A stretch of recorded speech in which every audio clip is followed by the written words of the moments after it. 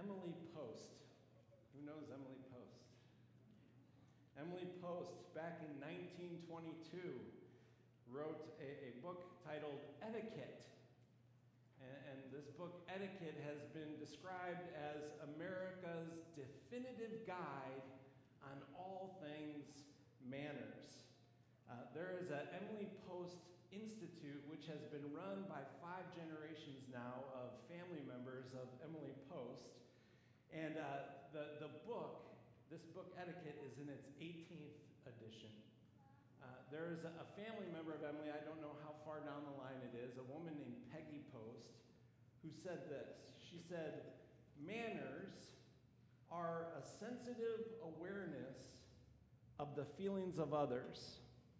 If you have that awareness, you have good manners no matter what fork you use."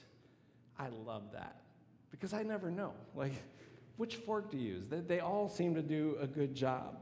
If you have that sensitive awareness of others, that's what leads to good manners. This morning, we're going to continue our sermon series, Come to the Table, and what we're going to be doing today is we're going to be eavesdropping on a meal that Jesus had in the home of a prominent Pharisee. We're going to drop in through the scripture and find out a little bit about hospitality, God style. Because what we're going to see in this meal is that sensitive awareness of the feelings of others was sorely absent. Now, here's what's so cool about the scripture that we're going to read, Luke chapter 14. It's still in its first edition. It's in its first edition, and we get to read it. So if you want to open your Bibles to Luke chapter 14, or you can follow along on the screen above me.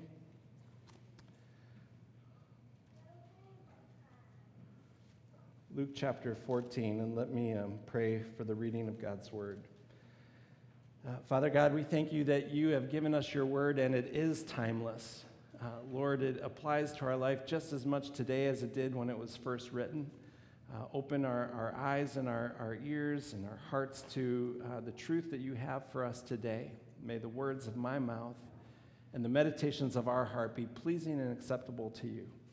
We pray this in Jesus' name. Amen.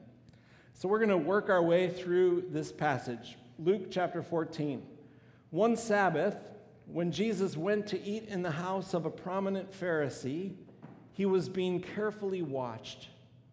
There in front of him was a man suffering from dropsy. Jesus asked the Pharisees and the experts in the law, "Is it lawful to heal on the Sabbath or not?" But they remained silent. So taking hold of the man, he healed him and sent him away. And then he asked them, "If one of you has a son or an ox that falls into a well on the Sabbath day, will you not immediately pull him out?" And they had nothing to say. So we're gonna pause there. One Sabbath. In Hebrew, the word Sabbath is Shabbat. One Shabbat. And the Shabbat, of course, is the faithful Jewish family's observance of the fourth commandment. The fourth commandment in the 10 Commandments: observe the Sabbath day and keep it holy. And so this ritual meal, this ceremonial meal that Jesus has been invited to, was one of the ways that a faithful Jew would honor the fourth commandment, would honor Shabbat. Now, I've got a little bit of a spoiler alert. You've heard us talking a lot about The Chosen. And if you are not doing small groups, I still want to encourage you, watch The Chosen. It is so good. But here's the spoiler alert. In the second episode, so not the one we're going to be watching tonight, but the one we'll be watching throughout the next couple of weeks, in the second episode, it's titled Shabbat. And it's all about this ritual meal, this observance of the Sabbath. And in that episode, there are 2 Shabbats going on. There's one that's going on in the home of a prominent Pharisee named Nicodemus. And there's another Shabbat that's going on in the home of Mary Magdalene, who at that time was just a normal Jewish woman wanting to honor God. These are two Shabbats, and the words that are spoken at both of those homes are the exact same words. There's a ritual, there's a ceremony associated. The words are the exact same words, but the atmosphere in those two different homes couldn't be any more different than it was. In the home of Nicodemus, the prominent Pharisee, everything was very, very precise. It was perfect, and it was just a bit cold. If you understand what I'm saying, just a bit cool. The feeling was cool. It was the best dinnerware. It was the finest furnishings. Nicodemus performs the ceremony flawlessly. Everybody is dressed in the finest clothes. There's a sense of dignity and pride that just kind of permeates the air. To be invited to Shabbat with such a prominent Pharisee, this was an incredible honor. In the other home, in Mary's home, there's this warmth that's absent in the home of the Pharisee. The ceremony is not performed flawlessly by the host, but there are smiles and there's laughter around the table. There's still a sense of reverence. There's a sense of formality in this home, but it's not the type of reverence that we would call threatening. It's actually a more inviting, welcoming reverence.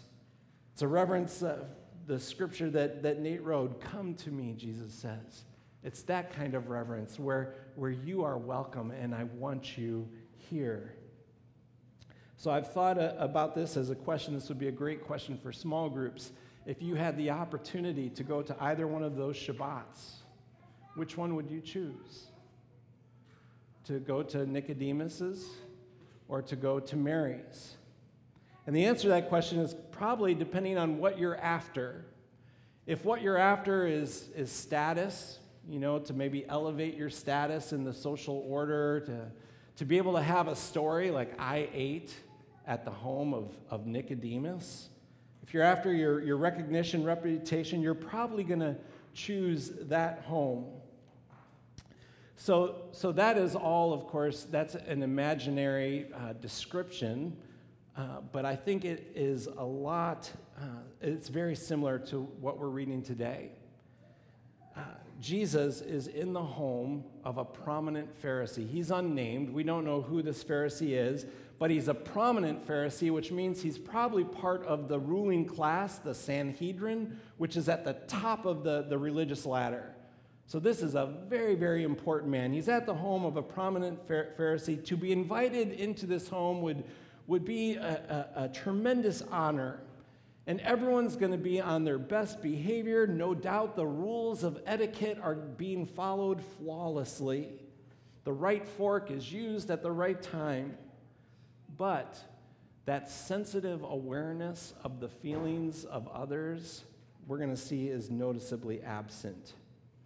Jesus has been invited as a guest in the home of this prominent Pharisee, but it becomes immediately clear that he's really not truly welcome. It's not true that he's actually wanted to be there, because we read this little detail. Jesus is being carefully watched. He's being carefully watched. Essentially, what Jesus is doing is he's on trial. This is a meal where Jesus is on trial. Every action, every word that is spoken is being carefully scrutinized. The Pharisees, the experts of the law who are present, they're just hoping for Jesus to trip up, for him to screw up, for him to do something that's a violation of the law so that they can be justified in their contempt of Jesus. Have you ever had that experience of somebody looking over your shoulder? My guess is it plays out, you screw up, right?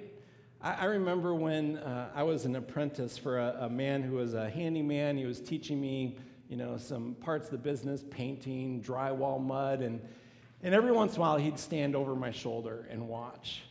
And every single time I would screw up. I'd paint the wrong thing. The mud would, go all over the place. And he was there to instruct me and to coach me, but it caused such anxiety in me that I know if he would just step away, I would do such a better job. The pressure of this scrutiny sometimes causes us to screw up. I wonder about your view of God, because throughout my life with God, I've struggled with seeing God in a similar fashion, that he's looking over my shoulder and that he's looking for that opportunity to say, gotcha. I caught you tripping up. There's a lot of children who that's their experience of their parents. If they were honest, they would tell you that it feels like mom or dad, they're always just watching me, and every single time I screw up, they're on me, gotcha. And it seems to them that the only affirmation that they're getting is the affirmation when they do something wrong. They would probably say that I never get caught doing things right. I just get caught doing things wrong. We might bring that same perspective to our relationship with God, that he's looking over our shoulder. So what I know is that God has already sent his son to die for my sins that I will commit later today and that I'll commit tomorrow. He knows those sins. He's already atoned for those sins. He's not looking over my shoulder to say, gotcha. He's a God who with open arms is saying, come to me. So Jesus is under this crushing scrutiny. He's being watched. He's being scrutinized. He's not a welcome guest. He's there as a defendant on trial. The trial begins when this man is in front of Jesus who has dropsy. Now, I just did a quick Google search. I have no idea what dropsy is. I think we might call it congestive heart failure today. Dropsy is a swelling of tissue related to a buildup of fluid. So the question that I have is, how did this man get there? How did this man with dropsy get into the home of this prominent Pharisee? And as I've thought about that question, I only see two possibilities. And both possibilities are frightening a little bit. The first possibility, and this one I would actually call horrifying, is that he's a prop. That the Pharisees and experts of the law have actually brought this man in not out of concern for him, but to use him like a lab rat in their experiment that they're performing on Jesus. He's a prop to test Jesus, to see what is Jesus going to do with this man on the Sabbath, on this day that we're supposed to cease from work. What a frightening thought to use somebody as a pawn. This is not hospitality. So that's a possibility. The other possibility is the reason he's there is because Jesus is there, which sounds great. He's there because Jesus is there. He would never receive an invite to the home of a prominent Pharisee on his own, but because Jesus is there, he has a sense that I'm welcome. I'm drawn to Jesus. There's healing with Jesus, and so he comes and Jesus welcomes him. Unlike the host, Jesus welcomes the sick and the lost and the broken and the hurting. Because Jesus is there, this man is there. Now, one of those two possibilities I think is true, and either one is really an indictment against the religious leaders. Whether they're using this man as a prop for their own ends with no regard for him, or whether he's only there because Jesus is there, he would never be there if Jesus wasn't there. Either of those is an indictment, and it's a warning to us. I know it's a warning to me as a religious leader. I want our church to grow. I would love to see every pew filled with people. I'd love to have 2 services. I'd love that. But I know that this desire to grow can have a very ugly underbelly. It can come to a point where you no longer see people and see them the way God sees them. You see them as props. You see them as pawns to just like satisfy some selfish ambition that you have. We've got to check ourselves on that. Like people are not props in some game that we're playing, pawns in our master game of chess. The other warning is about the environment that we are creating together. And so we've got to ask the question, is our church one where this person would feel welcome, would be welcome? Would a person with dropsy be welcome here? Well, that's an odd question. I didn't even know what dropsy was, so let's just substitute a few things that we do know for dropsy. Is our church one where someone who has no idea about church and what happens in a worship service, they don't know when to sit, when to stand, when to say this, sing that, to say amen, no clue. Would they feel welcome if they were here? Is our church one where someone who doesn't have maybe a real nice outfit to wear, would they feel welcome among us? Is our church one where someone who believes that if I come into that church, the walls are going to come down? If they enter with that assumption already, are they going to feel welcome in this space?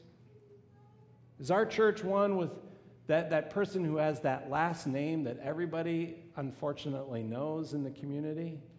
Would they feel welcome in this place? How about this? Is our church one where that person who's a sinner, and you go ahead and think of the sin that really offends you and put that sin on that person, would they feel welcome in this place? If Jesus is here, then the answer has to be yes. If these people are not welcome, then it may be because Jesus is not here. And what I have experienced is that every single church I've ever been a part of identifies itself as a friendly church. I've never met a church that says we're not friendly. Every church thinks it's a friendly church. And so sometimes we can have blinders on.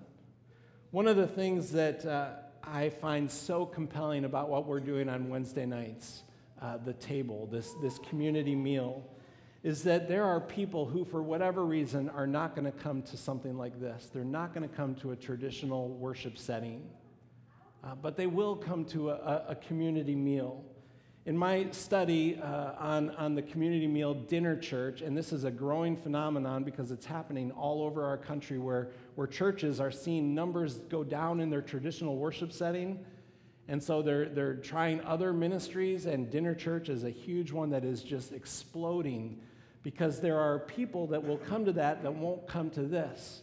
In fact, what I was reading is that in any community, doesn't matter, Fulton, Clinton, Chicago, any community, roughly 33%, a third of that community, they will not come to a traditional worship service. They're the people who don't show up at the football games. They're not at the picnic at the parks. You don't see them downtown shopping. They're largely invisible to the community. And for any number of issues, they're isolated. There may be some medical issues. There might be some mental health issues. Maybe it's just there's some poverty. Any number of factors contribute to that, but in any community, there's a third of that community who are largely invisible. And since we've started our community meal, I can testify that because there are people that I see now, that I know now, that have been here the entire time I've lived in Fulton, and I never saw them before, never knew them before.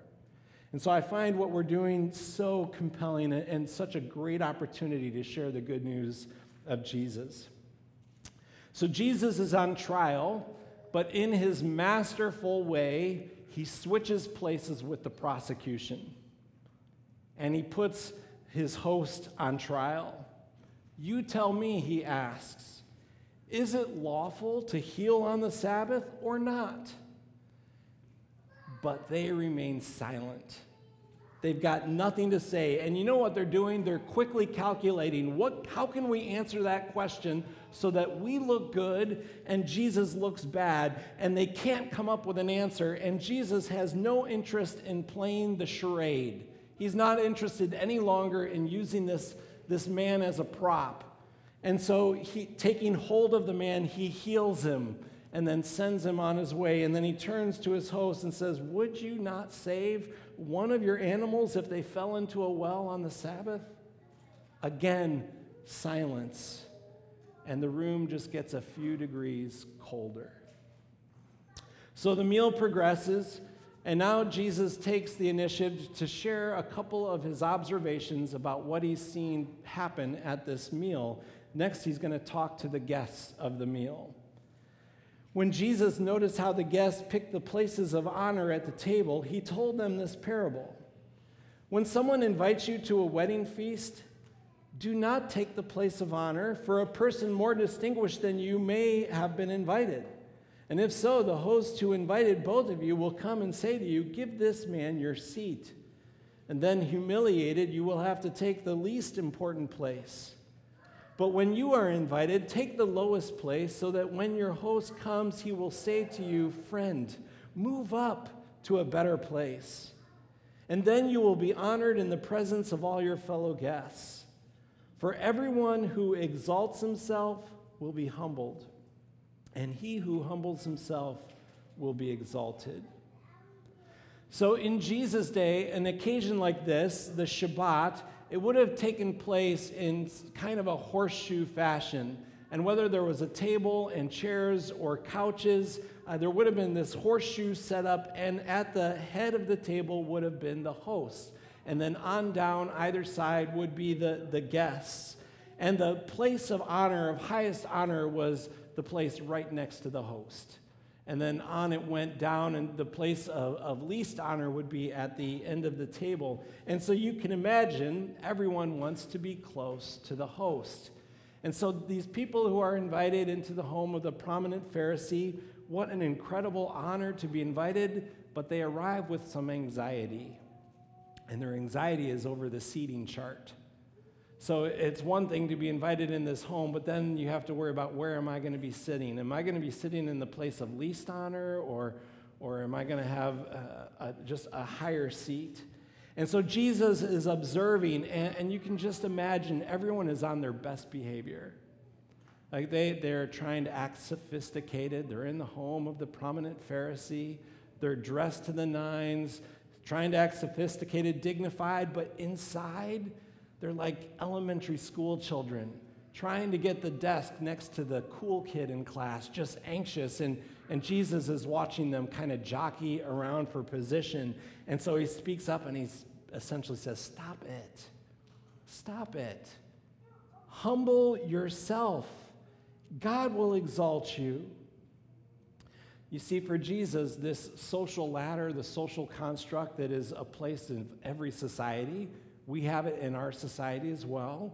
For him, the social construct, it works in reverse. The last, he says, shall be first. The first shall be last. If you want to be great, Jesus said, be servant of all. Humble yourself. That's what's truly great in God's eyes. And so now Jesus turns his attention back to the host.